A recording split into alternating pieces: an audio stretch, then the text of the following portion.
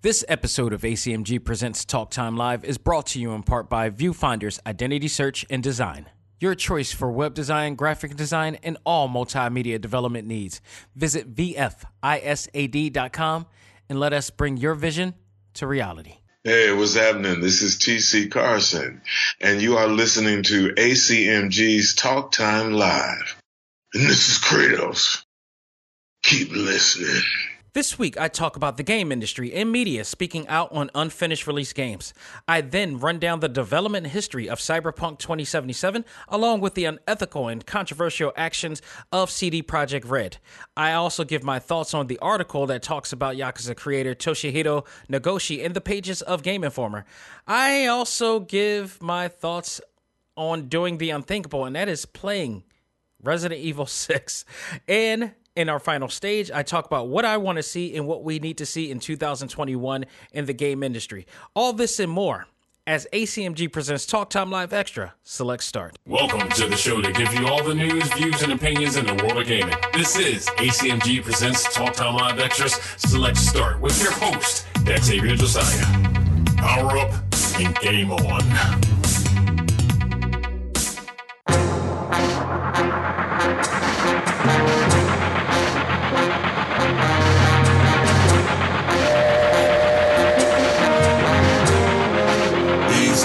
Terrorists are a threat to your way of life and your happiness. Trust in President Shinra. Our forces will protect you always. What's the take as the enemy is state win? They say they want to change the fate that we facing. They only care about the guild they embracing. But we the threat, so to me, that's amazing. I'm engraving each bomb in the sector. I love you, sir, baby, we the protectors. Scan me, my HP is infinity. I'm much stronger than your Mako energy. Cause every weapon that I bring will get wiped out. Night to the round plus my foot lights out. They said our ways probably make some squeamish. I play the bomb and now we the extremists. Can't lead the league on all the death and destruction. How we the ones that the people shouldn't trust in? And we ain't in it for the money or the fame or the politics, or even our personal gain. And even if I could ease this pain, and we're clearing this stain or getting off of this train, we're bringing life to the party with the right team. Go over all the shimmer codes with the right team. They might scream if they touched by the light stream. The only fanfare of victory is our theme. Go on the safety of the people, all of they cream. We gotta let the whole world in on they scheme and make a scene out of every single screen that they won't reign supreme, even in our last dreams. Hello, everybody, and welcome back to another episode of Select Start. I am your host, Xavier Josiah. I hope everybody's having a great week. As always, this is Friday, so you know what that means. We got a lot of gaming to talk about. And, of course, WandaVision Episode 5 comes out today, too, so that we'll save that for Sunday. But I digress. Before we do that, I gotta give a shout-out to everybody who checked out all of the interviews on TalkTimeLive.com by way of YouTube. I don't look at YouTube much. I don't do YouTubing like everybody else YouTubes. And a lot of it has to do with it's just a lot more on my plate. So I just, when I do these interviews, these video interviews, it's mostly for the ACMG Facebook group, but I also do put it out on YouTube and link it onto my TalkTimeLive.com page. And when I do, I don't look at it afterwards. I just keep it moving. Well, I decided to look back, and I noticed that quite a bit of my interviews have been watched, and in particular, the one I had with actor Brian Donovan, aka the voice of Rock Lee, which was viewed over 5,000 times and was well received for the most part. Tom Gibbons is another one who's the voice of Shikamaru Naru on Naruto. Yes, I have a lot of Naruto characters on my show. Practically almost every single actor who's played on there. Virtually. I haven't gotten the actor who played Kakashi yet, or Sakura. But everybody else, yes, I have. But, with that said, thank everybody who, actually enjoyed watching that interview and all of the interviews. If you want to go to the source, I actually do have a YouTube channel, and that is Viewfinders ISAD. That is the name of the design firm that I run as well, but that's where ACMG is under, and that's where Talk Time Live is under as well. So you could go to Viewfinders ISAD. You could go there, or you could go to TalkTimeLive.com and look at all of that there. It's easier probably to find it there as well, because I have a dedicated page for all the exclusive interviews as well on that website. So, go there. You probably have an easier time, but it all links to the Viewfinders ISAD page. But nonetheless, thank everybody who actually enjoyed that, and there's so much more to enjoy on that page as well. Actually just posted a live performance of the hip-hop artist, underground hip-hop artist, None Like Joshua. For those who know him, he raps about a lot of anime and all that stuff too. Really cool, hardcore, nerdcore hip-hop artist. Ultra Instinct Mode, which is based upon, Goku's recent transformation and most powerful transformation to date. He rapped about that in the fight with him and Jiren on Dragon Ball Super. Go out of your way to check that out. It's on my page. It's one of my favorite songs. It is so hardcore. I just reposted it on the ACMG Facebook group, and it gets you charged up, man. It gets you really hyped. So go out of your way to check it out. If you're playing Dragon Ball FighterZ and you're playing against, people online, that's the song that you want to listen to when you're playing that, because guarantee you're gonna go raw. You're gonna go hard and raw on people. Seriously. So go out of your way to check it out there. But I digress. We got a lot of news to talk about today, most of which is going to be covered in the pages of Game Informer, of this month's Game Informer. I subscribe to Game Informer a lot. It's a great book. It's one of the last magazines out there for gaming. I remember, I grew up with GamePro, EGM, stuff like that. Game Informer was like one of the last Game Fan, if people remember that.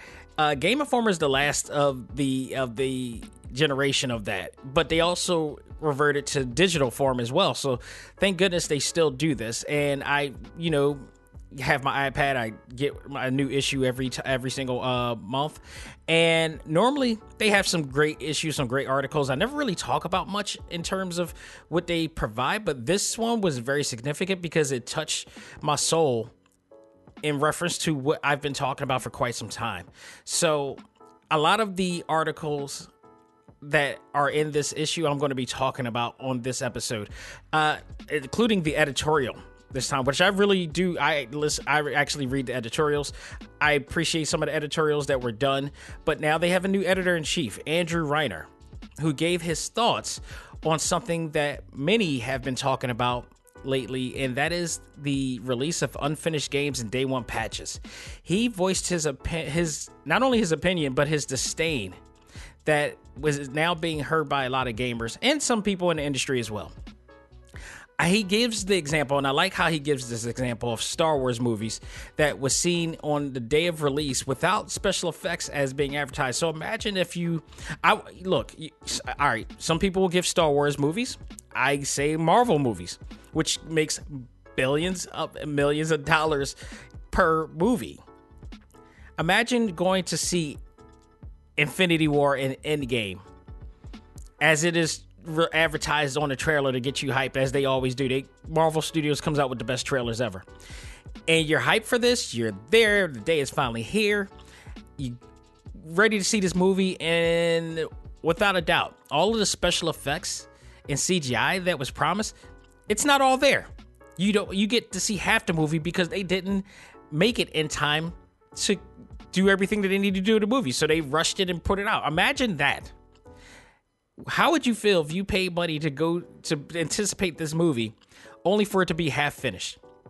You wouldn't be happy at all. You would be utterly disappointed. You'd be all over Twitter and Instagram, whatever like that, and social media in general, just talking in anger about it. Well, that's the way you should be feeling as well for the gaming industry when they do these day one patches and these unfinished games.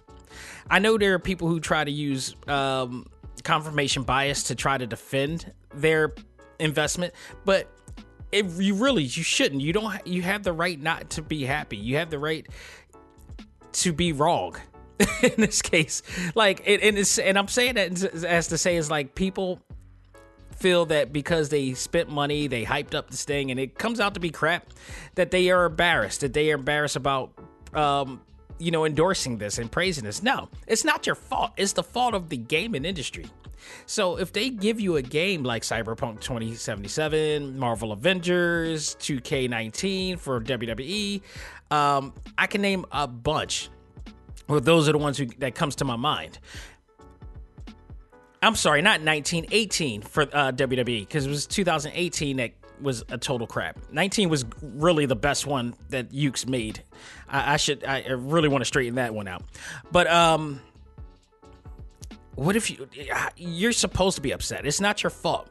You should not feel like you're to blame for buying something that you thought that should have been a great experience, because that's the idea of them coming out with these games. And it's crazy. And now we need more people like Andrew Reiner and Game Informer to speak out. Now, granted, they did give the PC version a high review, while they gave the console version a mediocre review, because that's the way it's supposed to be. You know, if this was a PC only game, this would be awesome. But this is not a PC only game. This is a game that was meant to be for all systems, and they didn't do it. So this should not be tolerated by anyone, especially fans and consumers who invest so much money to suspend their disbelief in the midst of what is going on in the real world. It's the last thing we need is for our games to be crappy, let alone everything that was going on in 2020 to be crappy. And I could be wrong, but it feels like the last 4 years felt like many companies like the ones that we're talking about now think that they could get away with doing some of the most unethical actions and not take responsibility for it, because a certain influencer in DC at the time was doing the most unethical things and not taking responsibility for it. That's just me. I could be wrong. But it feels like when the biggest influencer in the country starts doing things, people fall suit and feel like they could do it because he's doing it. It happens. That's exactly the way it does. We rely on that influencer to create the structure of our country. And the structure that was being created was not ethical at all. Damn right immoral at times. So it gave some people leeway to think that they could do stuff like this, and people won't say anything. Well, now we're all speaking out on everything. It looks like that is about to change, and thanks to the outcry of fans and people all over, we're starting to see this. We're hearing it louder and louder now. The other thing that Reiner talks about is whether gamers, or gaming consumers, I should say, will be quick to pre-order future AAA games featuring fearing that the situation may happen again. And I agree, that may actually happen. For me personally, if I get burnt once and burnt majorly by a company like CD Projekt Red, I'm going to be hesitant. I was hesitant after 2K18, but 2K19 came, and I waited till after reviews came out for that because I was really skeptical. And then I heard 2020 was doing the exact same thing that 2018 did, and a lot of that had to do with Ukes coming out. You know, that to me, I'm like, no, fool me once, shame on you. But then also you got Crystal Dynamics, who created the absolutely terrific, fantastic even Tomb Raider, and then only for them to do what they did with Marvel Avengers. And I was being highly disappointed, and not only just the fact that it was unfinished, that there was a lot of bugs into it, but also their transaction structures, monetary transaction structures, I should say. So all of that combined, to me, is like, this is not one of my favorite companies, and I'm not going to mess with them. You know, I can't. I'll stick to the Bandai Namcos and the Capcoms any day. You know, and the Tecmo Kois and all those, you know, who comes out with games finished. Nintendo, for God's sake, is the epitome of coming out with finished games. Name one game that Nintendo has come out that was unfinished. They never. That's why they stay solid all this time. Okay, I mean, it's just, there's no excuse. There's no excuse. Square Enix, another one. Name a game that came out unfinished from Square Enix. I can tell you how many games took forever to come out, but guess what? When they came out, they were solid as hell.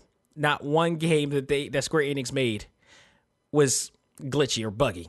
Not one. Not one. I can't even tell you.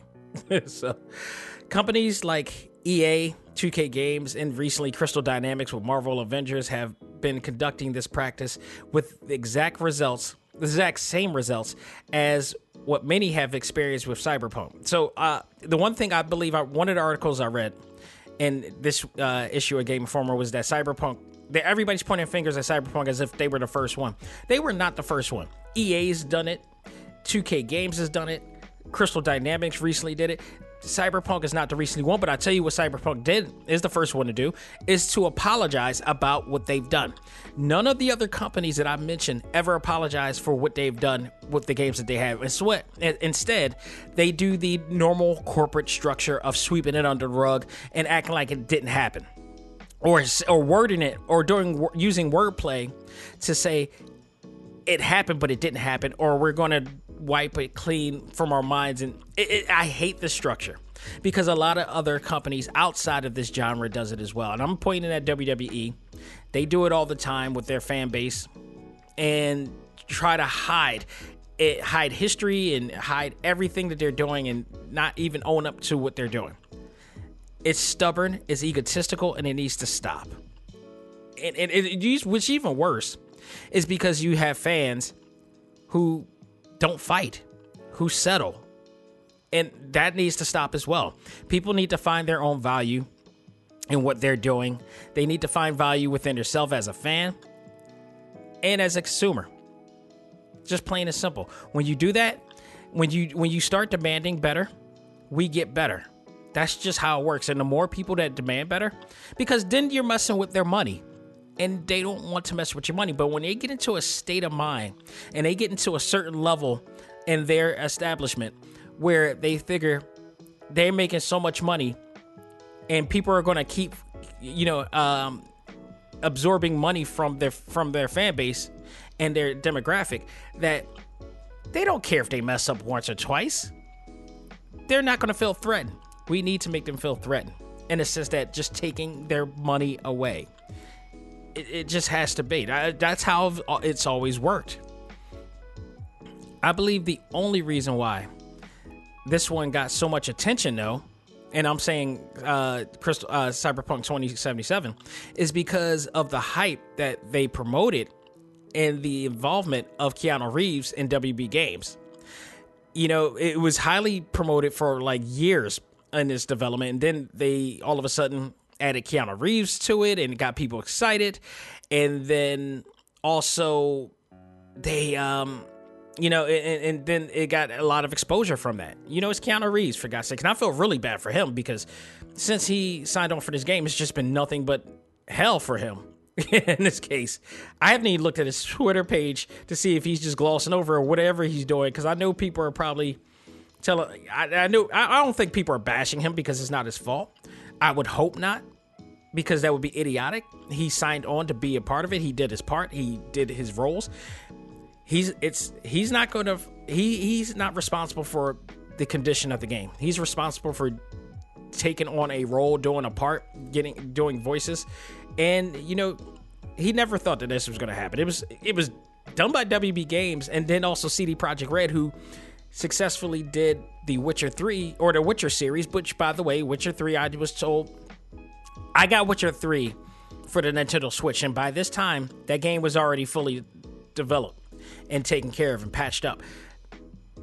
I heard it went through the same day one patch situation that Cyberpunk is going through now, and that's why they figured they could get away with it this time around. But it got way bigger because now you got a major name involved in it, and now it's going to get a lot more attention. So, as Rainer said, though, I also hope this trend of day one patches end, and in its place, game developers who take their time to make sure solid games are made. In other words, pretty much take the Square Enix route. Do what Square Enix is doing. I know people always complain about them coming out and doing, taking like years to a decade to make a game. But guess what? Who complains about the game when it comes out? Nobody. I mean, all right. No, in terms of bugs and glitches, no. But in terms of whether the game is good or not, that's a whole nother thing. Like, I particularly didn't care for Kingdom Hearts 3 as much as I would like to. And a lot of it had to be because they kept promoting it, but never giving it a release date, and promoting it and hyping us up to get excited about it, but never getting a release date. Now, in that sense, I would say to Square Enix, don't mention anything. Like, mention that you're making a game, but don't mention anything until you have a release date. Because I think the downfall of Kingdom Hearts 3 was that they kept dangling the proverbial carrot with that, and then all of a sudden, we still don't have a release date for this game. And it's been over 4 years or something like to that nature. And we know how great they make these games, but it's just like you keep saying it's coming out, but it's not coming out. And then you extend it for another year. Well, people get fatigued after a while. So in terms of promotion, I would not even, you can mention in an interview, don't make a whole pageantry out of it by doing a big trailer or a gameplay presentation about it.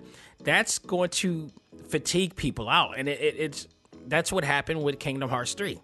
So, but other than that, you know, when it comes to their development, it's solid, always solid. Gameplay's always solid. Gameplay's always fluid. Special effects, graphics, all that stuff, always fluid.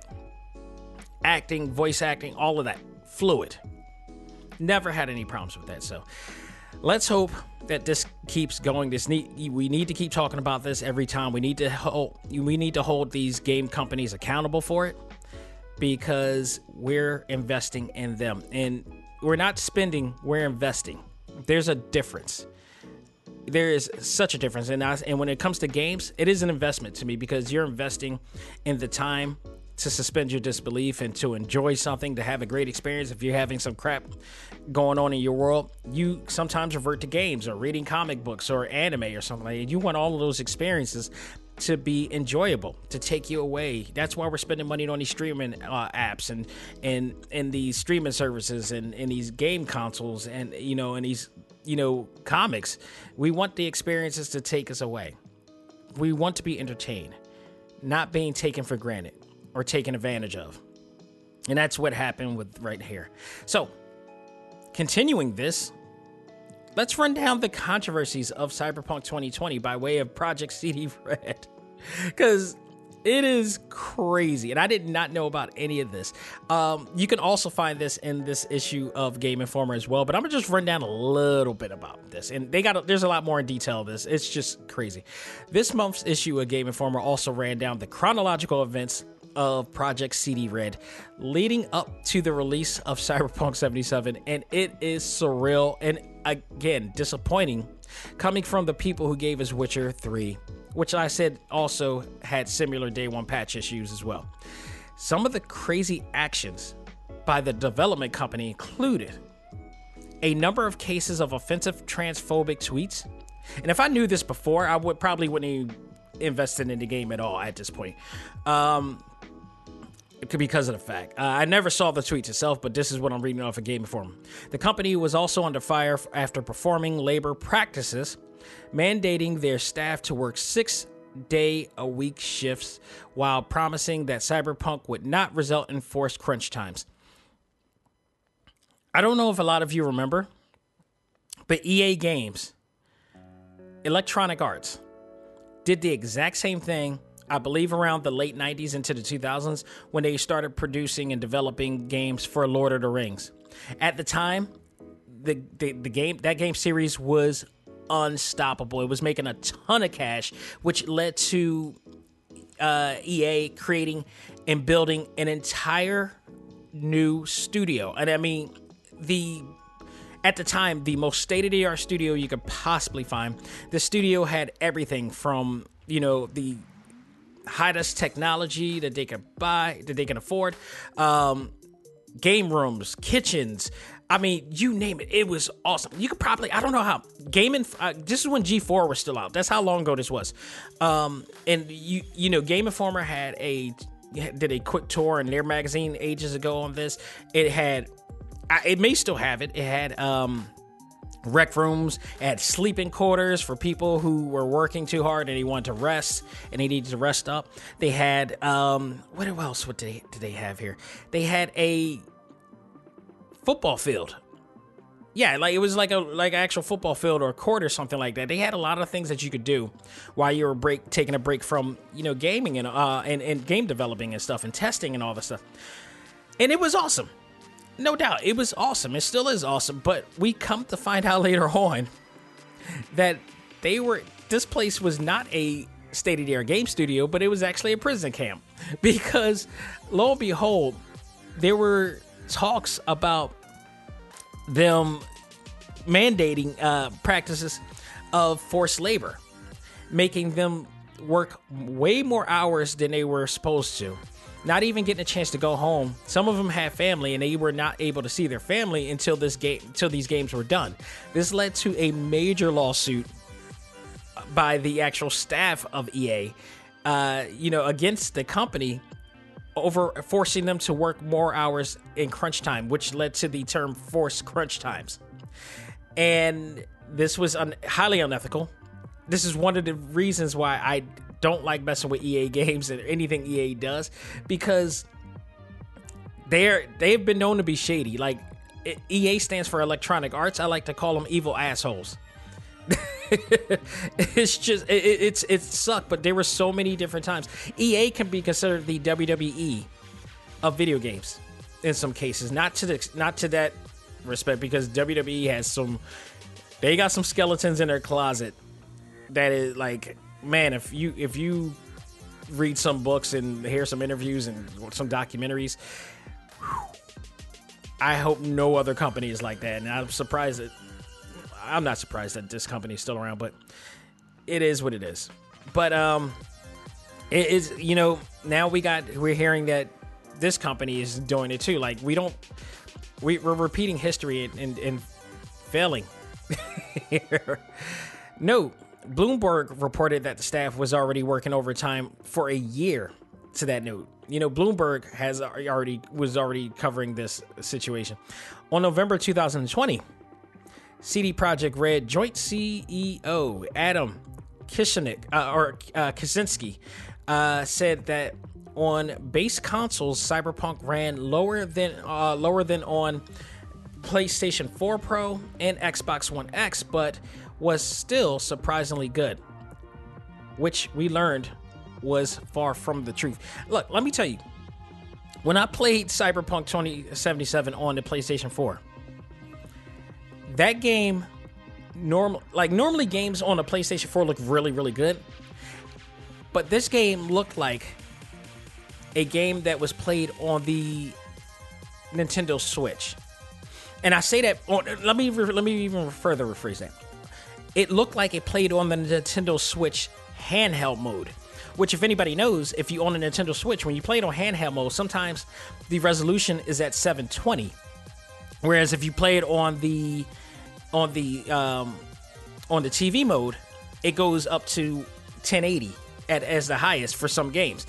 But when you look at some games on handheld mode on a Nintendo Switch, you can see that some of the graphics is downgraded a bit, just so the frame rate can be better.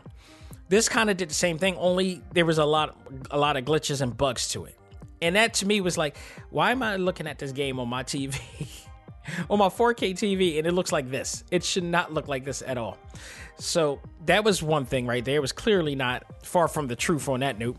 December 14th, just 4 days after the game was released, CD Projekt Red issued a formal apology due to the poor performance of the game on last gen consoles. And again, I still give them credit for this, because again, this is something that the other companies that I mentioned, and maybe more, never do. They never flat out just tell you, and I don't know if they were forced to because of this, due to the circumstances of what they were doing. Like, you got Keanu Reeves' name on it and such and stuff like that. You can't, you got WB Games on it. Like, you got some high-end people backing your company up in development of this. So, geez, it's just amazing. Just amazing. In the midst of this news, of its debacle, I should say, became one of the most talked about issues, not only on social media, but also news outlets everywhere, including The Daily Show with Trevor Noah. I can't believe he talks about games every so often, but just like part of his joke, this was a full on, segment that he talked about. It was just crazy. Like, the only other segment that he talked about in terms of gaming as a full segment was the GameStop Wall Street situation. Just tells you one thing: how big the game industry has gotten at this point. So, complaints of glitches and bugs, which included male genitalia being exposed through layers of clothing that you choose for your character, non-playable characters or NPCs' bodies becoming stuck through walls, and more. And I can attest to that because I did a screenshot of this and posted it on the ACMG Facebook group as well. The severity of the game glitches and malfunctions led to Sony removing them from their PSN listing. Xbox, on the other hand, maintained their listing of the game, but provided a disclaimer warning people that possible poor performances due to known issues. Now, can I say that reading that makes me even more prouder owner of Sony PlayStation products, because they had the courage or the assertiveness to say, we don't want to have games that are upsetting our our consumer base. We don't want to have games that are not complete. We don't want to have games that aren't the quality that based on the standard that we have. Meanwhile, Xbox is over here like, we still want your money. So if you just happen to want to still play this, you go. So, to me, that is a moral and ethical thing. And when you compare and contrast the two companies, Microsoft knows that this game is crappy, yet they still put it out there. It's like, it's on your own risk. Meanwhile, Sony is like, no, we care about our fan base. We care about our consumer base. We care about the quality of games. We want quality games in our store. If this is not quality, if this does not meet up to standards and code that we're into, it's not coming. Now, I'll tell you what, Nintendo, if Cyberpunk was ever on Nintendo, it would never make it. Because from what I understand, and for all the people that I've interviewed on this show, all the game developers that I interviewed, they always talk about how Nintendo is very strict on their code to approve a game to be on their eShop. So that tells you right there. That absolutely tells you right there. It's been 3 months and there's no sight of improvement yet. Like I said, I would probably jump on that game again, probably down the line if everything's all patched up. But at this point, it's utter shame, because for the most part, I like the story of what Cyberpunk was doing. I may not be a fan of FPSs, but that story kept me long enough. But it was the glitches that kind of threw me off. So I don't know what to tell you. I just hope that in the future that they actually do better. I hope that everybody does better. I hope this will be a big lesson to all these gaming companies and game developers and publishers that are, rushing people. Let's not rush. Let's not rush all this. Let's let them do their thing and get it out there. So let me go on to some other news here. If you own the recent God of War game, the one that recently came out a few years back, you may want to jump back on it again, especially if you own a PS5, because they just updated the game with an enhanced 3D frames per second. They added 60 frames per second in there, allowing the game to flow faster and pace, which will give it a much more action-packed experience.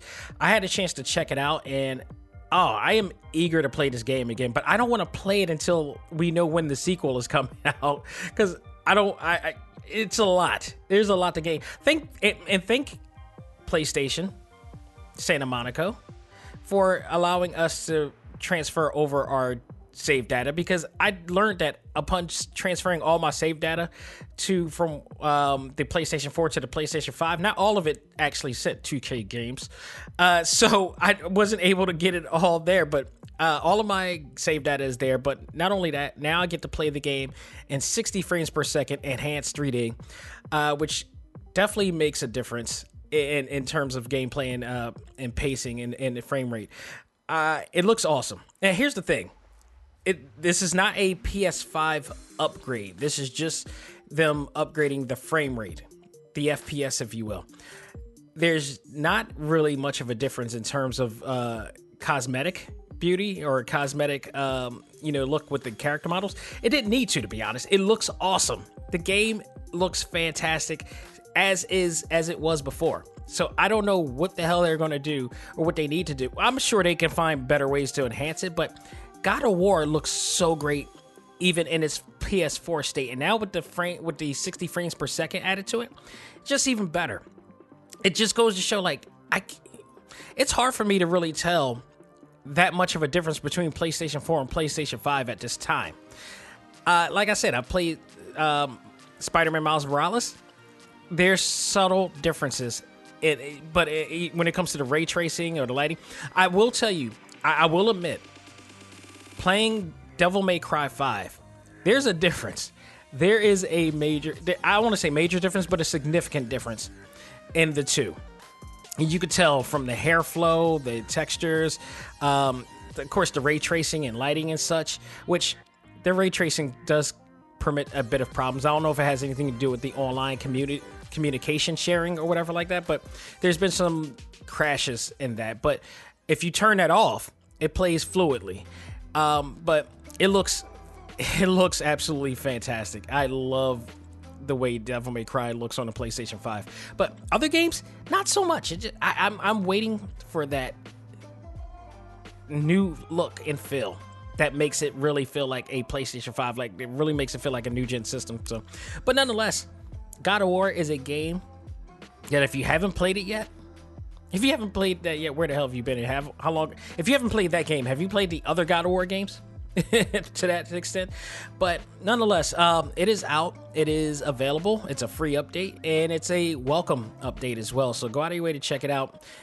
For me, I played just a little bit of it, but I immediately turned it off. I'm just like, once I get the release date, that's when I'll jump in, because I want to look back and really play that game.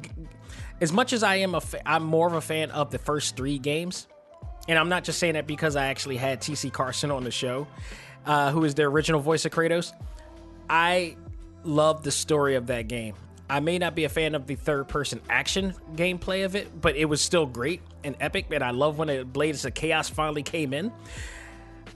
I really enjoyed it. I really did enjoy it, and I'm looking forward to seeing what they do next, because that story, the story between Kratos and his son, Loki, that's going to be interesting. So go out of your way and check it out when you can. But it's free update and is available now. I believe the final thing that I want to talk about on this episode is actually, no, I got 2 more things to talk about. But I do want to talk about this because I thought this was awesome. In hindsight of reading this, also in the pages of Game Informer, my thoughts on Toshihiro Nagoshi, who is the creator of the Yakuza game series, and how he was able to create this action-packed crime series, which is very similar in hindsight to the Shenmue way of playing. It's a very open world game, much like Shenmue. It takes a lot of elements from Shenmue, which is why you see a lot of Yu Suzuki elements in this as well. And remember, I don't know if you guys remember, I talked about this when reviewing Judgment and Yakuza Like a Dragon. And I've always wanted to know who was responsible or how they were able to create a game that really mimics a lot of what Shenmue was doing and not have Yu Suzuki in it. Well, we now have the answer, and his name is Toshihiro Nagoshi. And it's an amazing story with him. And after reading about this on the Game Informer, I'm a complete fan. I would just read off some of the things, because it's a lot to read in there. And if you are a person who is able to read more than 280 characters, you're going to want to read this. So all you short attention spanners out there.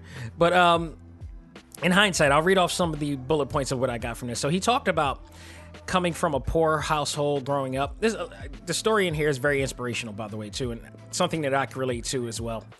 He grew up in a poor household growing up, where his parents were victims of a sizable debt. A lot of it having to do with his father having gambling problems. Now, that's something I can't relate to. My father, never, to his credit, never had gambling problems. Something in that realm, but nothing of that. Still all bad in a case. But he considered what he went through as a learning experience, which got him to where he is today. And I can relate to, because a lot of times a lot of the things I went through in terms of my family and such, I used it as a reminder or a lesson on my own. I learned from their mistakes, and it taught me to learn from other people's mistakes. So that's what made me quite an observer in life, because when I see something happen, I take from that and then decide that's what I'm not going to do. I'm going to go around and maybe I should do this, and maybe this will be a better solution. That's just anything. Not do drugs, not rob anybody, not do anything stupid, not cheat on, your girlfriend, stuff like that. Just things that actually should be common sense. And that'll keep you healthy and alive in some cases. So it got me this far. So, Nagoshi explains how he had no real direction growing up. That's something I can't relate to, because I've been an artist since I was born. It was discovered in second grade, and I just started I kept it going from there, and getting to where I am now. So he did have one dream though, and that was living in Tokyo. When he graduated from high school, he left to find a new life for himself there.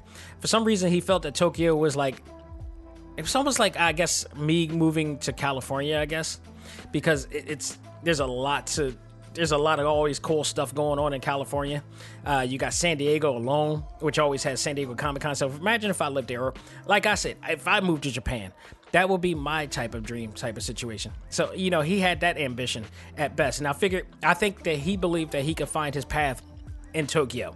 So he ended up moving there. In 1980, he moved to Tokyo to study movie production in college, but never really accomplished anything from his learnings as the Japanese film industry wasn't as successful or lucrative of a business at the time.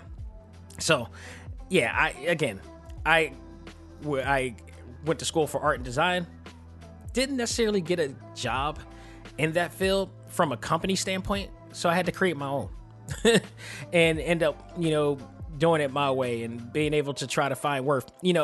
Being black and a graphic designer, it's not always the beneficial thing. So when you are not afforded opportunities, you have to make your own opportunities here. And that's exactly what he did. That's what I did. It makes sense. I understand this clearly. I empathize with him. While unsuccessfully, let me repeat that. While unsuccessful in acquiring a job in film, he came across an opening at, of all people, Sega! Although he did not think he had what it took to do it, he just applied just for the hell of it. He just for kicks, is what he put it in the article. So lo and behold, he got the job and was hired by Sega's AM2 development team, where he worked with none other than the one and only Yu Suzuki, where he worked alongside him to develop legendary titles such as Virtua Fighter, Virtua Racing, and of course Shenmue, once known to be the most expensive game ever made at the time. Like, Shenmue cost millions, and game companies never paid millions. And it also may have been the downfall of the Dreamcast as well.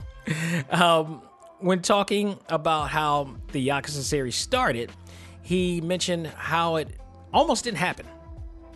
After the once powerful gaming company decided to downsize and become a game publishing company after being Nintendo's biggest rivals for over a decade, due to the failure of one of the most cult favorite game consoles of all time, and that is the Sega Dreamcast. He was removed from AM2 and was appointed to work with Sega's semi-autonomous studios. After Yu Suzuki left the company without finishing the much-anticipated Shenmue 3, and Nagoshi and wanted to create something of his own in the form of Yakuza. He said that at the time it was a huge risk, one that not everyone in Sega felt it was worth taking. Yakuza is not a game for children or for the Western market, or that's what they thought it wasn't at the time. Like, the Western market loves it. Okay, the Western market. I'm from the Western market. I know a lot of people from the Western market. We played this game. We love the series. I particularly love Song of Life, Yakuza 6. So, while at first they rejected the proposal to develop the game, CEO Hajime Satomi from Sega Sammy became interested in the concept after footage of the game was snuck into a presentation of upcoming Sega games. That is awesome. Let me tell you, that is the assertiveness that people need. Thanks to Negoshi's assertiveness and persistence, Saitomi decided to invest in the project and Yakuza was born. Let me tell you something. The results of this game led to critical acclaim, selling over 230,000 copies in the first year, as well as multiple sequels and spin-offs in the game. If you haven't played the spin-offs, it's on a PSP. I've played 2 of them at the time. You know, that's how much of a fan I am of the Yakuza series. It's awesome. It is awesome. Not to mention, they made a Fist of the North Star version of Yakuza 2. You can't beat that. And that's a game I need to play again. That game was so awesome. You can read the entire article in detail on the latest issue of Game Informer available now.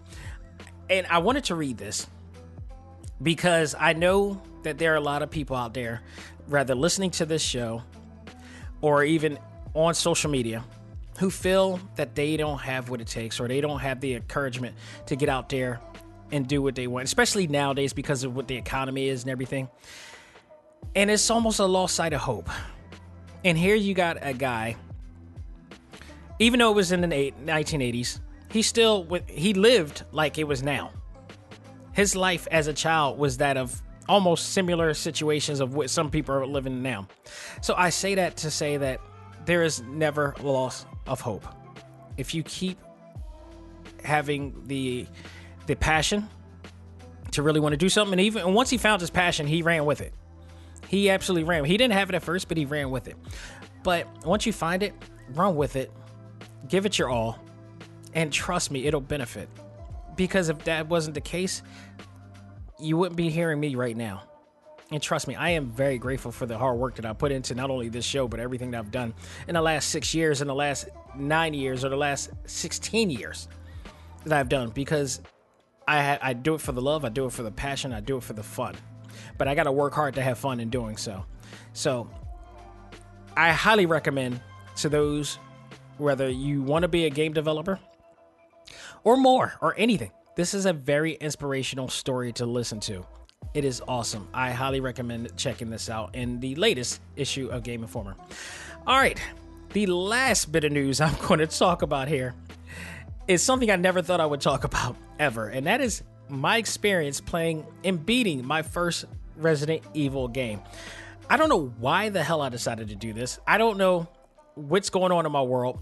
This may be a midlife crisis at best, but I find myself playing a game in a genre I never thought I would actually play. Resident Evil is the last game I will find myself playing here. Ever since the first one, I played the first Resident Evil, and I don't think I got past that damn dog breaking into the damn window. I knew exactly what type of game this is and how I'm not going to be one of those black guys that get left off in a horror movie. I was out. I look, Resident Evil, to its credit, is legendary. It is awesome. It spawned Onimusha, and it also spawned Devil May Cry.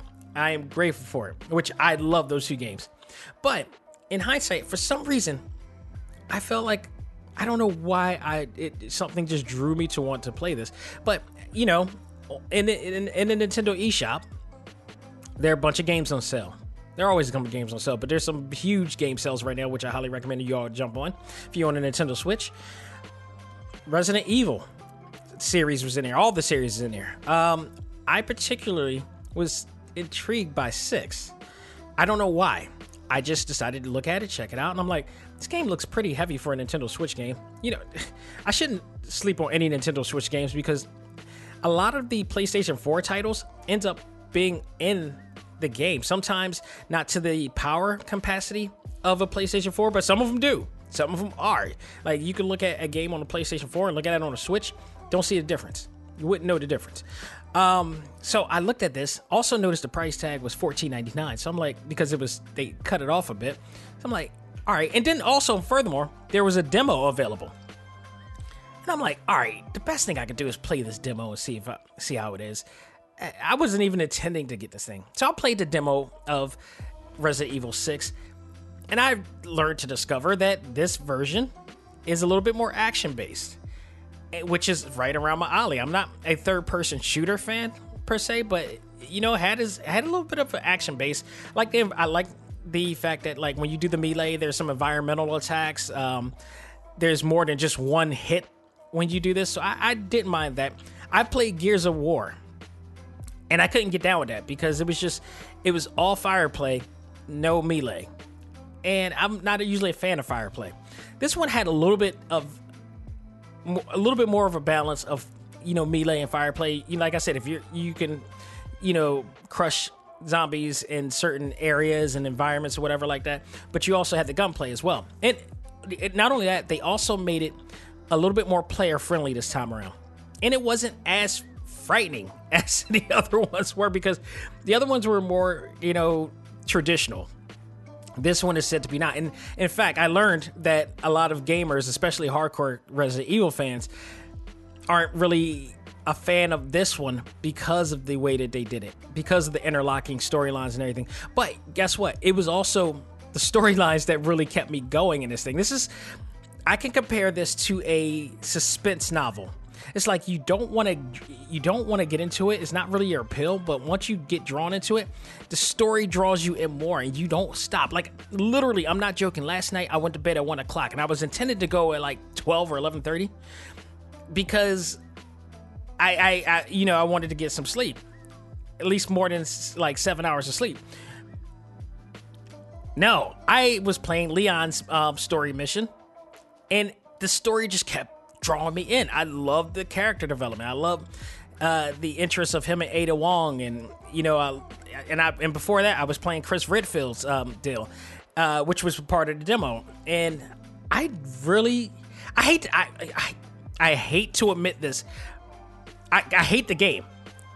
I hate the game, but I hate it because I love it. And I hate to admit it, but there's something that is appealing about this game that I love. And as a casual fan, that should say something, because I know hardcore fans are all into the traditional way. I'm stuttering for some reason. That's how much this game has got to me. But the traditional way of the way they do it is not the way I want to play it. Like, I don't want to be scared out my ass every single damn time. I'm like, no. This one in particular had its moments. Like the Leon story mode had its moments in the beginning, especially. But then it goes into a more action-packed type of thing. I mean, there's different ways of gameplay. There's them on a road or them on a plane or whatever like that. And the thing that I took from this, and I know people didn't like it, but I also, with this up here, because I never played the games up, 5, 4, 3, 2, and 1 completely. What it took for me is that, like, this looked like the climax to the Umbrella Corp saga. And at this point, you had to have gone this far. Like, everything around the world at this point, not just Raccoon City, but around the entire world, has been affected by these viruses. And now, yeah, it has to get this big. It has to go this far. You can't keep stealthing yourself away and everything like this. I felt like the game did what it did because it was the appropriate thing to do. And I can't speak for it, but just from a story and narrative standpoint, if it's getting bigger to a point that it doesn't all, conform into a house or a building, and it's now going into the cities and everything, it's getting to that point. It's getting to that point that it needed to be this way. Now, as far as the interlocking parts of it, I can't speak for that as well, but I like the interlocking stories of it. I like that it answers some of the questions of what Leon was doing at the time while Chris was doing something else, and then they also meet for 1 second or time. And I also learned that this was the first time that Chris and Leon were together in one game for the first time ever, so I thought that was cool too, because Leon premiered and Resident Evil 4, which he became a fan favorite to many. Chris Redfield was always a mainstay. Ada Wong, I'm learning more and more about. She is a enigma, if you will. I've known her for a long time. I know about the storyline on Whisker and all this stuff because they appeared in other games as well. So I was well aware of their characters, but not to the totality of what they are really about. But she's kind of like an in the gray type of character in here. She's also a playable character in this game too. I haven't played through all of them, but I would tell you this. I really, I seriously hate to admit that I really enjoyed this game. But in hindsight, you know, the hardcore may not like it, but as a casual fan, I actually enjoyed it. I actually really enjoyed it. There's really nothing wrong with the game in terms of gameplay or anything like that. There was no glitches or anything, no crashes. Again, because they took their time to make it, and it came out solid. But I would say if anybody has never played Resident Evil games, I would say try this one first, because I think this is and then maybe if you like it, go back to the other games. Now, the question is, do I like it enough to invest in the other ones? Not entirely. Not entirely. I do like the story. I understand that it's now more science than supernatural.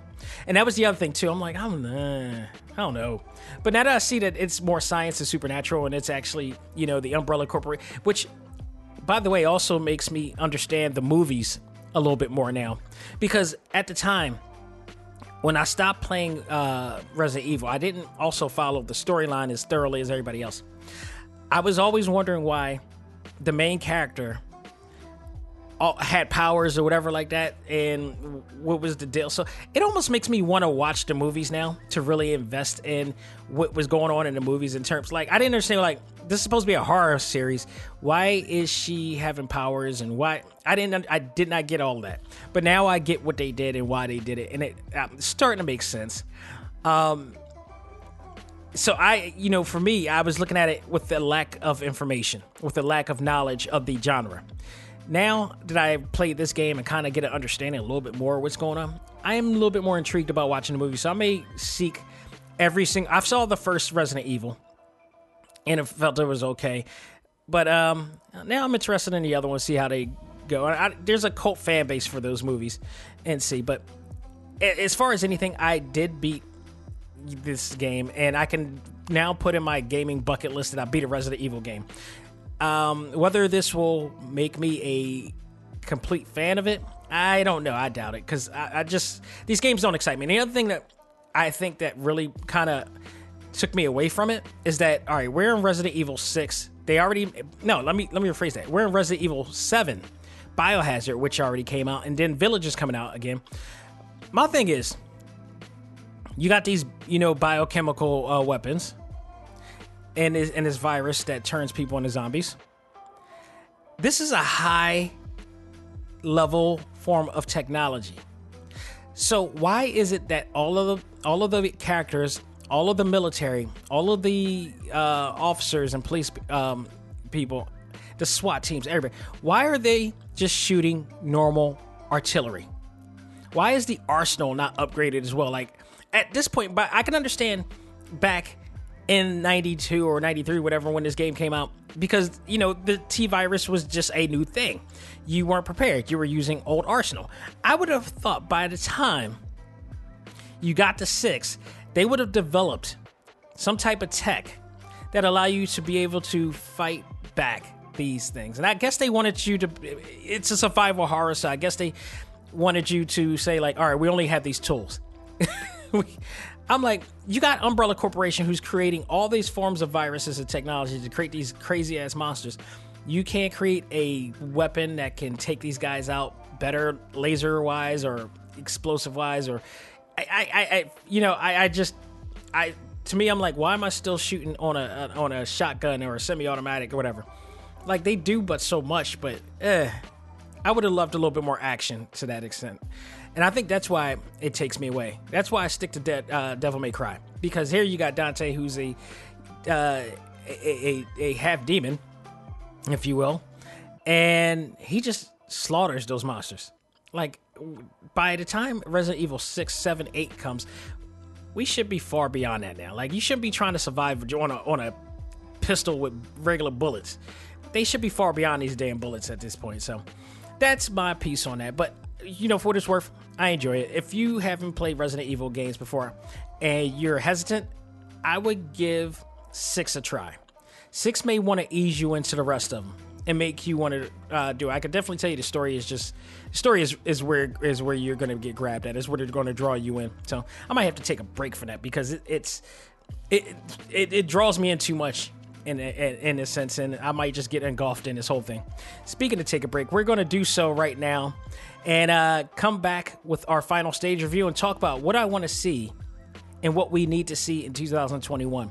We'll do that right after this. Ladies and gentlemen, this is Dak Xavier Josiah, the host of ACMG Presents Talk Time Live, the podcast. You want to catch up with all of our podcast shows and hear from some of the hottest names in all of anime, comics, movies, and games, such as... This is Miley Flanagan, the voice of Naruto. This is Stephanie Shea, the voice of Sailor Moon. This is Ruben Langdon, voice of Ken Masters and Dante from Devil May Cry. Hey there, this is Kyle Hebert, the voice of Ryu from Street Fighter V. This is Chris Battle, character designer of Teen Titans Go. Here's your chance to check out all of that and more on TalkTimeLive.com.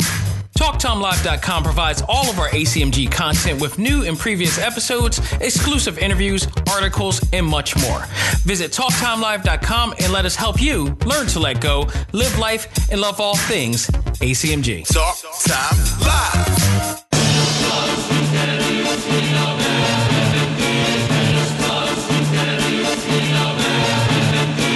Can't imagine the anger or measure the hatred. Empathize with my anguish, but I've been recreated. See, I bided my time, calculated and waited for my moment to rise and reap my repayment. My whole life was a lie. Everything I love and held sacred was spit on, defiled, poisoned, corrupted, and tainted. I died as a human, cast down and forsaken. My soul was exhumed, reborn a one-winged angel. I bought this world in hellfire, tear it apart. I had my revenge, but revenge wasn't enough. Look at these corporations, so much greed and corruption, and people are puppets crawling about through the slums. Ladies and gentlemen, welcome to the final stage of this program. We're going to talk about what I want to see and what we need to see in 2021 in terms of the games that are being released, how we should expect this new genre of game consoles should perform, and how we should react to game developers as fans. We're going to talk about all that, but let's talk about the games first. I mean, there's a lot of great games coming out. Those who own a PlayStation 5 and Xbox Series X or Series S, you know, we got a new game system, but we don't have new games yet. They have yet to develop new games. In hindsight, that's why we're still playing PlayStation 4 games for the most part right now, because a lot of them have yet to come out. And guess what? Take your time. Hopefully not too much time, but take your time. Just make sure that it is all intact and ready for release when it comes out. But I do want to talk about games that I'm anticipating right now, so we'll start with that. Even for the Xbox side, I would like to see, you know, certain games, because I know they're always a step up every time they come out. Like Halo Infinite, man. I'm waiting for that to come out. It's coming out in the fall for Xbox. I'm not a first-person shooter fan, but I love the design of Halo. So much so that I wish that they would make a third-person action game based on just letting you see Master Chief do all of the cool things that he does in first-person mode. This is why I hate first-person shooters. It's because you just got a one-point perspective eye view of everything else but you. And I'm the type of person that, you know, if I design a character, I want to see that character move. Like, I'm a Spider-Man fan, and I love the Spider-Man games because you get to see Spider-Man do what Spider-Man does best. Imagine if Spider-Man was in first-person mode, and you wouldn't be able to see all the cool things that he was doing. And then, even furthermore, you would be in first-person mode as he's swinging through New York. Do you know how airsick you would be? Or nauseated you would be doing that? So I am very glad that they have third-person action mode on that one. But, I mean, to each his own. I do like some first-person games that I've played. Overwatch was a lot of fun, even though it didn't have a tight story to it, except for that of the short films that you got to see throughout, you know, time. But I'm looking forward to Overwatch 2 because they are going to have actual story mode to that whenever that comes out. So I'm looking forward to that. There's a lot of really cool games coming out soon. Kena, Bridge of Spirits. It looks like a really cool action-based series with that one. Biomutant. I just saw some images of that. This is a game. This is going to be like a character mascot game where you got this animal like creature who's sort of looks like a samurai in here. But Experiment 101, who's the developer of this thing looks incredible. This looks next gen. This game, I mean, right from the layers of hair in the character's fur to the environment, it looks stunning. It looks very next level to me.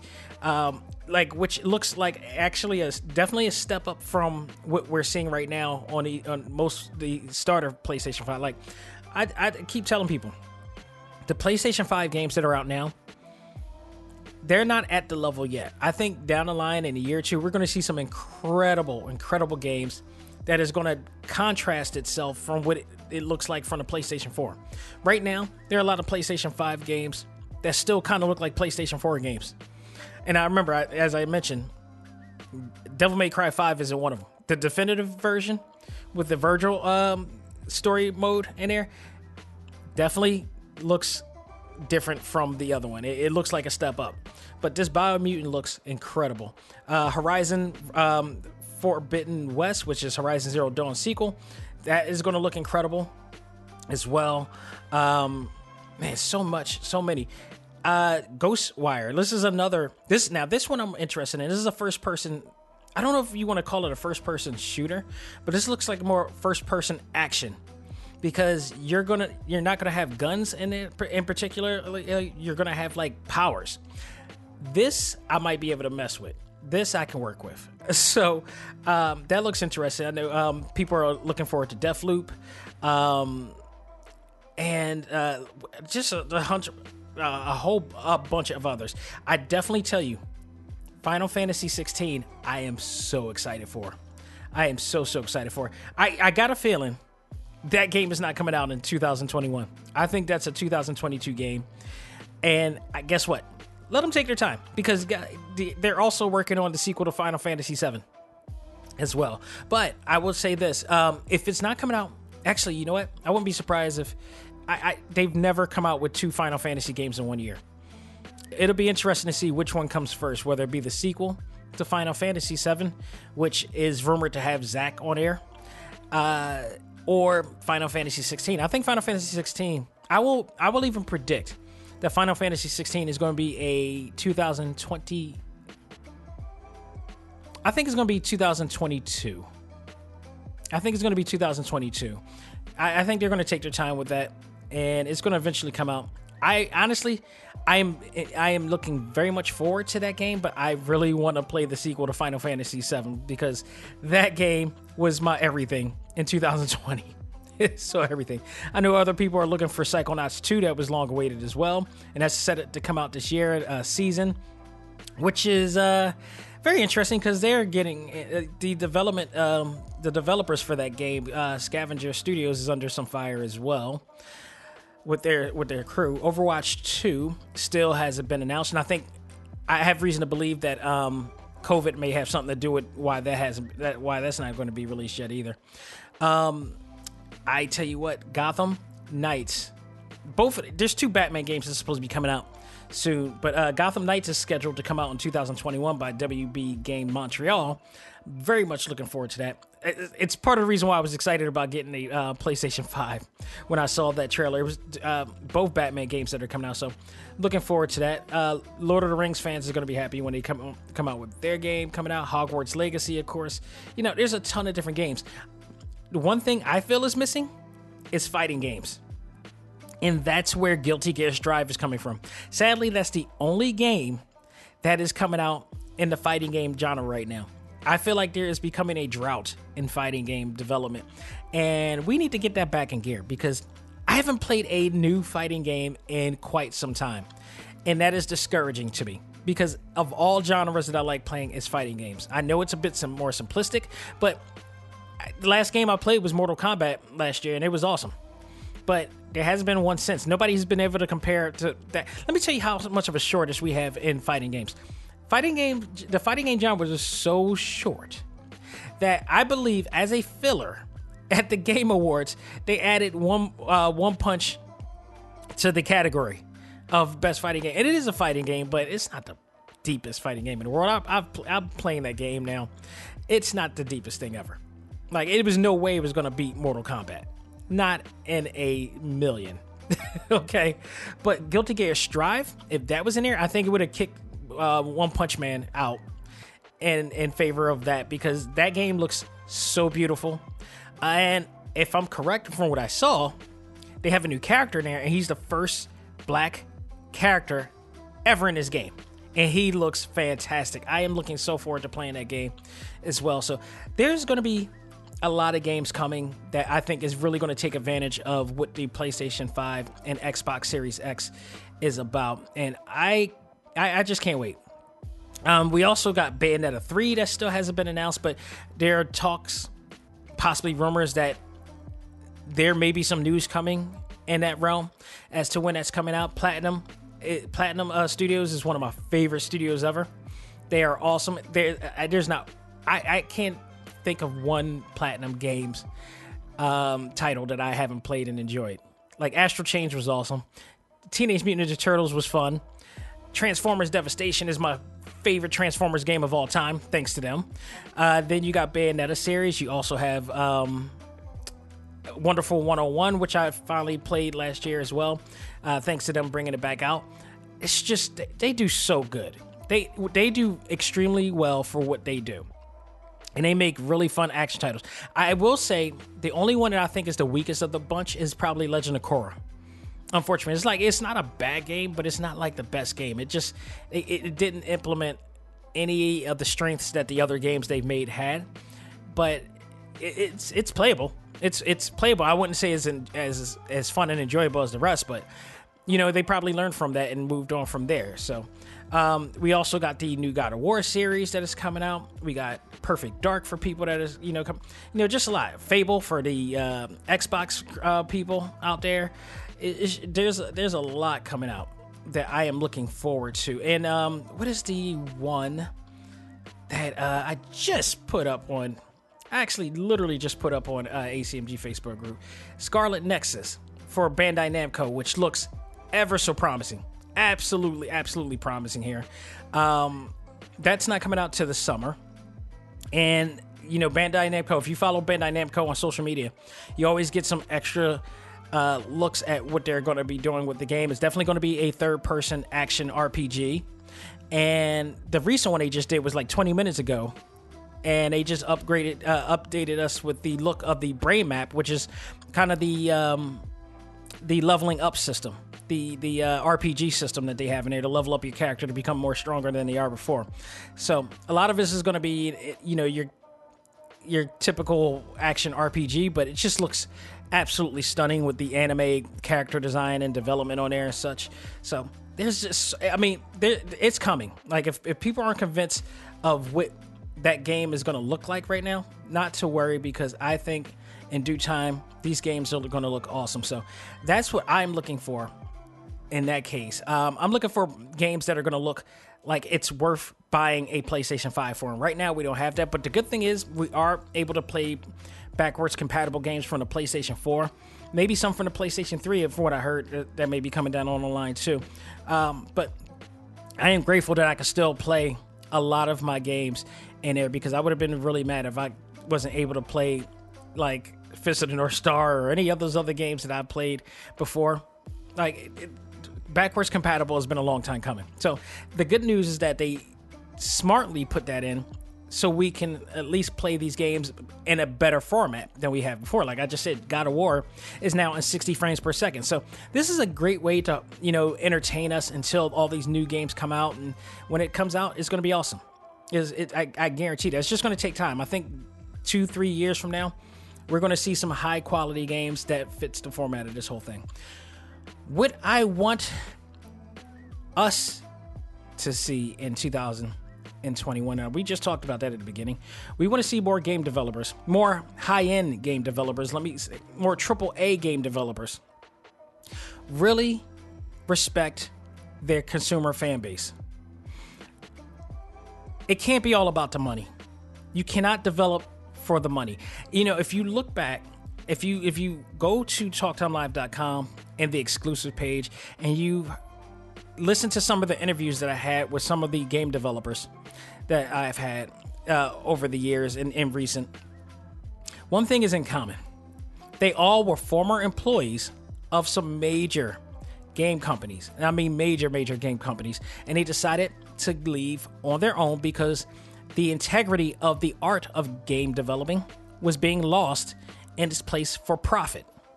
And that's what we don't want. And they wanted to make a game that was clearly fully for the game. And a lot of the people that I interview wind up being award-winning game developers, indie game developers, because they create games that are all about the heart of the games. That's what we need. We need these high-end, the EAs, the Capcoms, the Segas, all of them. I'm not just going to point out, Crystal Dynamics and all that stuff, because I've already said enough about them, but I'm just talking about all of them in general.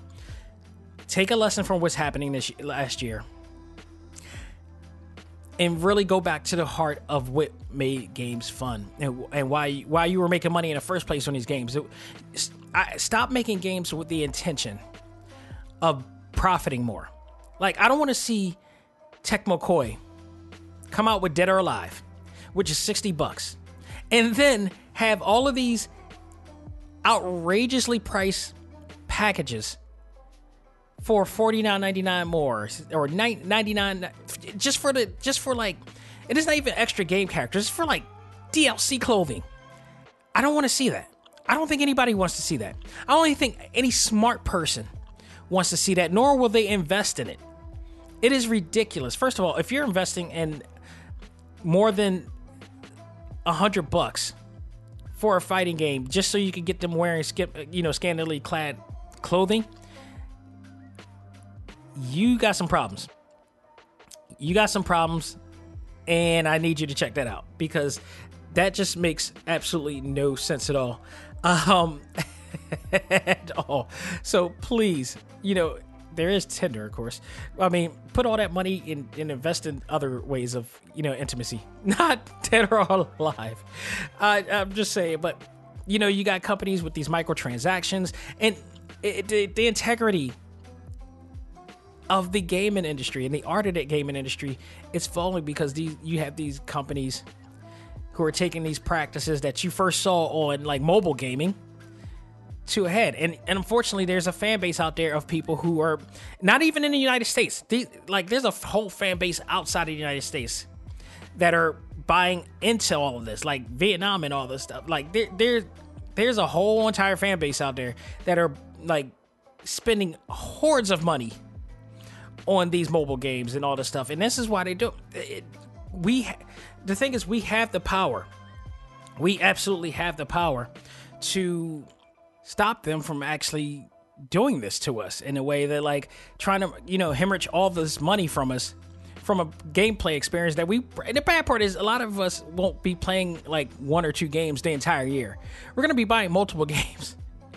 So it's crazy. I would tell people also, the consumers, the gaming consumer community, keep track of what you're paying for.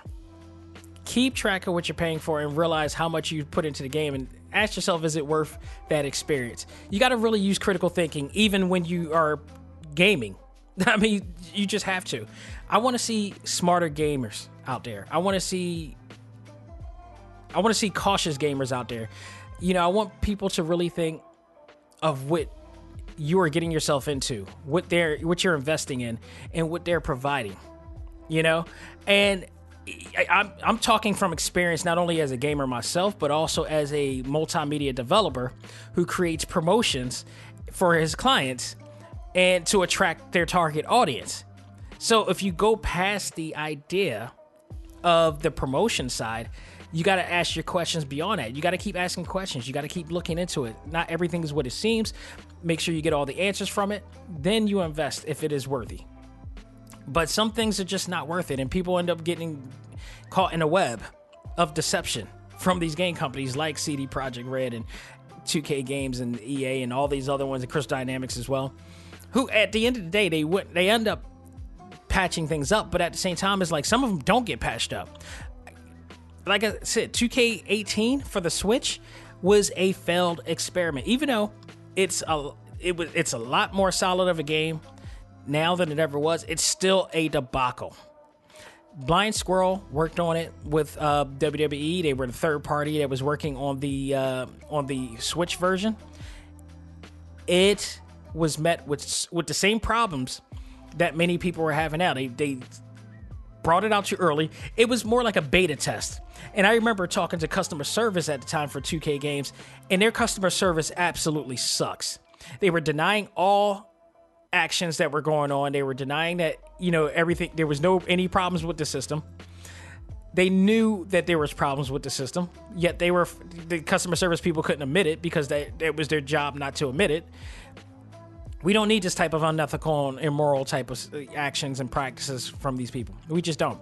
We want to see more developers come out with solid games and to be able to, be held accountable for their actions.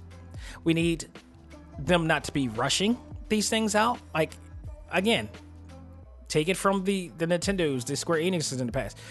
Don't rush these games. On the other hand, what we also need to see is us as fans become more patient. I think we lack patience and we want everything to come. We have this false sense of entitlement by way of anticipation. That we have to have these games out when they want it, and we're putting pressure on these companies to bring them out. And they have a time, and they have I know they have what is the term? They have a goal date that they have to do, We all have them. I have them for my clients, But in some cases, you can't project when this is going to come out and forecast when this game is coming out and then end up going into some problems. If there's problems, then you might have to take longer to do it. But it's for the best because at the end of the day, your sales are going to be better.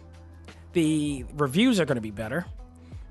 And, especially if you're creating a new game that has a new engine that hasn't been worked on before, you definitely need to put more emphasis on that to make sure. Again, in about a few days, or not even a few days, about a couple weeks, today is the 5th, about 3 weeks, Retrosoft Studios is going to be coming out with Retromania Wrestling finally, which is, for those who don't know, it's an actual 2D retro wrestling game that takes you back to the days of the arcade wrestling style, but a little bit more updated with some updated features. We had Mike Herman, who is the owner of Retrosoft Studios on here. I've mentioned him many times before. And this man has taken his time. This man has been absolutely transparent about his experience of developing this game. You can follow him on his YouTube channel on there, and you see them say how much they have developed, how much they still need to work on, and how much they messed up on certain things in the development path. But nonetheless, they have been very transparent. I deeply appreciate that. They're not trying to hide from anybody, and this is the heart and soul of indie game development. Is that they're all about not letting their fans down. It's all about the art of wrestling, and you're now going to come out with a game that is the official sequel to WrestleFest for those who used to play the WWF WrestleFest game from back in the day. This is the sequel for it, and I'm looking forward to it because I know how much heart he put into it. I'm looking forward to it. I'm hoping this game works out the way that he wants to, the way that we want to. But again, I appreciate what he's done for that. But he had to, and again, here's the thing. He had to actually post, it was originally supposed to come out in 2020. He added so much more in there, and he wanted to do so much, and they still had all these bugs that they need to work through, that he was not going to let this thing come out and rush for this thing to come out. And kudos to him for sticking to his grounds and doing so, because now it's coming out February 26, 2021, and we may get a completely great experience.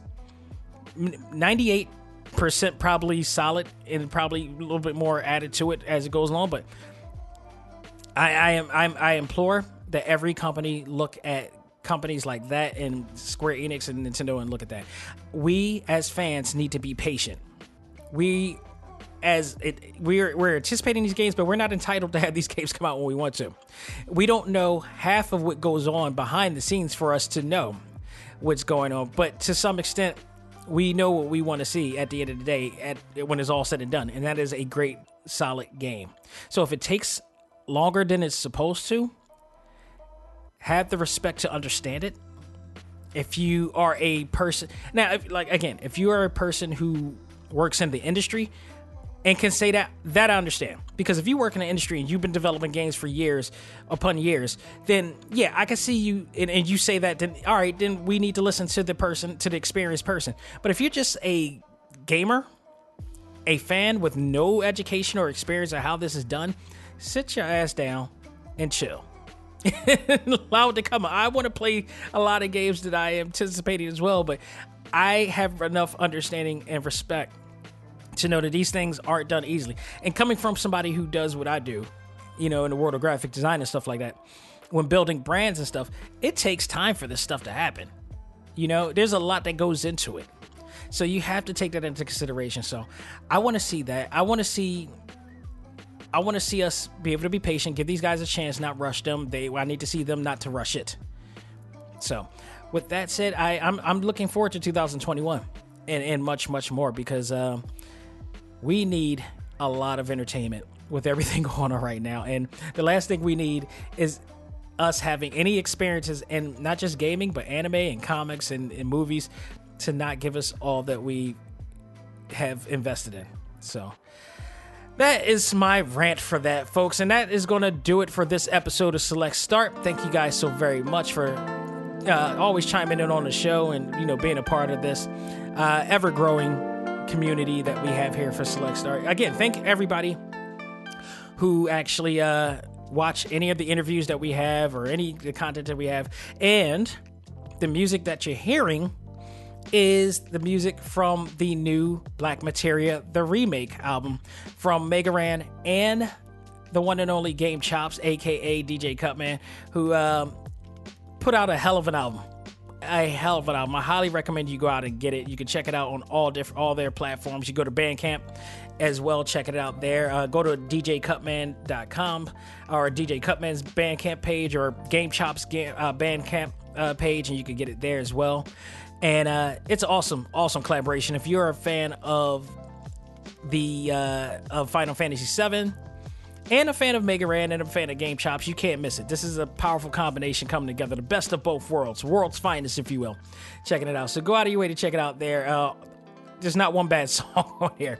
And if you ever wanted to have a cliff note on what's going on in the world of Final Fantasy VII and the storyline, this album will definitely help you out there. So I really appreciate them being a part of Talk Time Live. I really appreciate all of that, all of what they do, because they help the quality of this podcast very much. So, folks, you can also check this and every show out on TalkTimeLive.com, as well as our exclusive interviews on the exclusive page of TalkTimeLive.com. And if you want to subscribe and download and never miss a beat of this show, you can go to Spotify, iHeartRadio, Apple Podcasts, Google Podcasts, Stitcher, Podbean, TuneIn, Pandora, Pocket Cast, and Audible. And there's not one place you can't find Talk Time Live, because ACMG presents Talk Time Live is the best place to find all things anime, comics, movies, games. So, folks, that will do it for me this Sunday. SSS Grindman, the latest anime that is being shown on, what is it? What is this? It's on Adult Swim right now. But they have it on 2 o'clock in the morning here in the U.S. I mean, here, not in the U.S., in the East Coast side of the U.S. So what happens is, for those who don't know, any Adult Swim shows that shows over at, like, say, Naruto used to come on at like 1 or 2 o'clock in the morning here in the East Coast. Well, meanwhile, on the West Coast, it's a 3-hour difference. So they kind of show it earlier, and they don't have different stations. They don't have an East Coast station or a West Coast station. It's all being shown at the same time. So I don't get to see these things, but thankfully, SSS Grindman is on Funimation. So I got a chance to check it out. I'm going to let you all know what I think of that, because there are a lot of people in the ACMG Facebook group that said this was a great series, and there's a lot of crazy things that goes on throughout the entire series, and there's a really crazy ending part of it. So I'll be looking forward to talking about that and all of the news, including my thoughts on Coming to America 2. We finally got a trailer, so I want to talk about that and much, much more. So, folks, and of course, WandaVision, which is out today right now, and I had to turn off notifications because everybody's talking about that on the ACMG Facebook group page right now. So we'll be talking about all of that this week on the Talk Time Live Prime show. So, folks, that will do it for me. On behalf of myself, this is Dak Xavier Josiah saying learn to let go, live life, and love all things anime, comics, movies, and games. This is ACMG Presents Talk Time Live. I am out of here. People, have a great weekend, and I'll talk to you soon.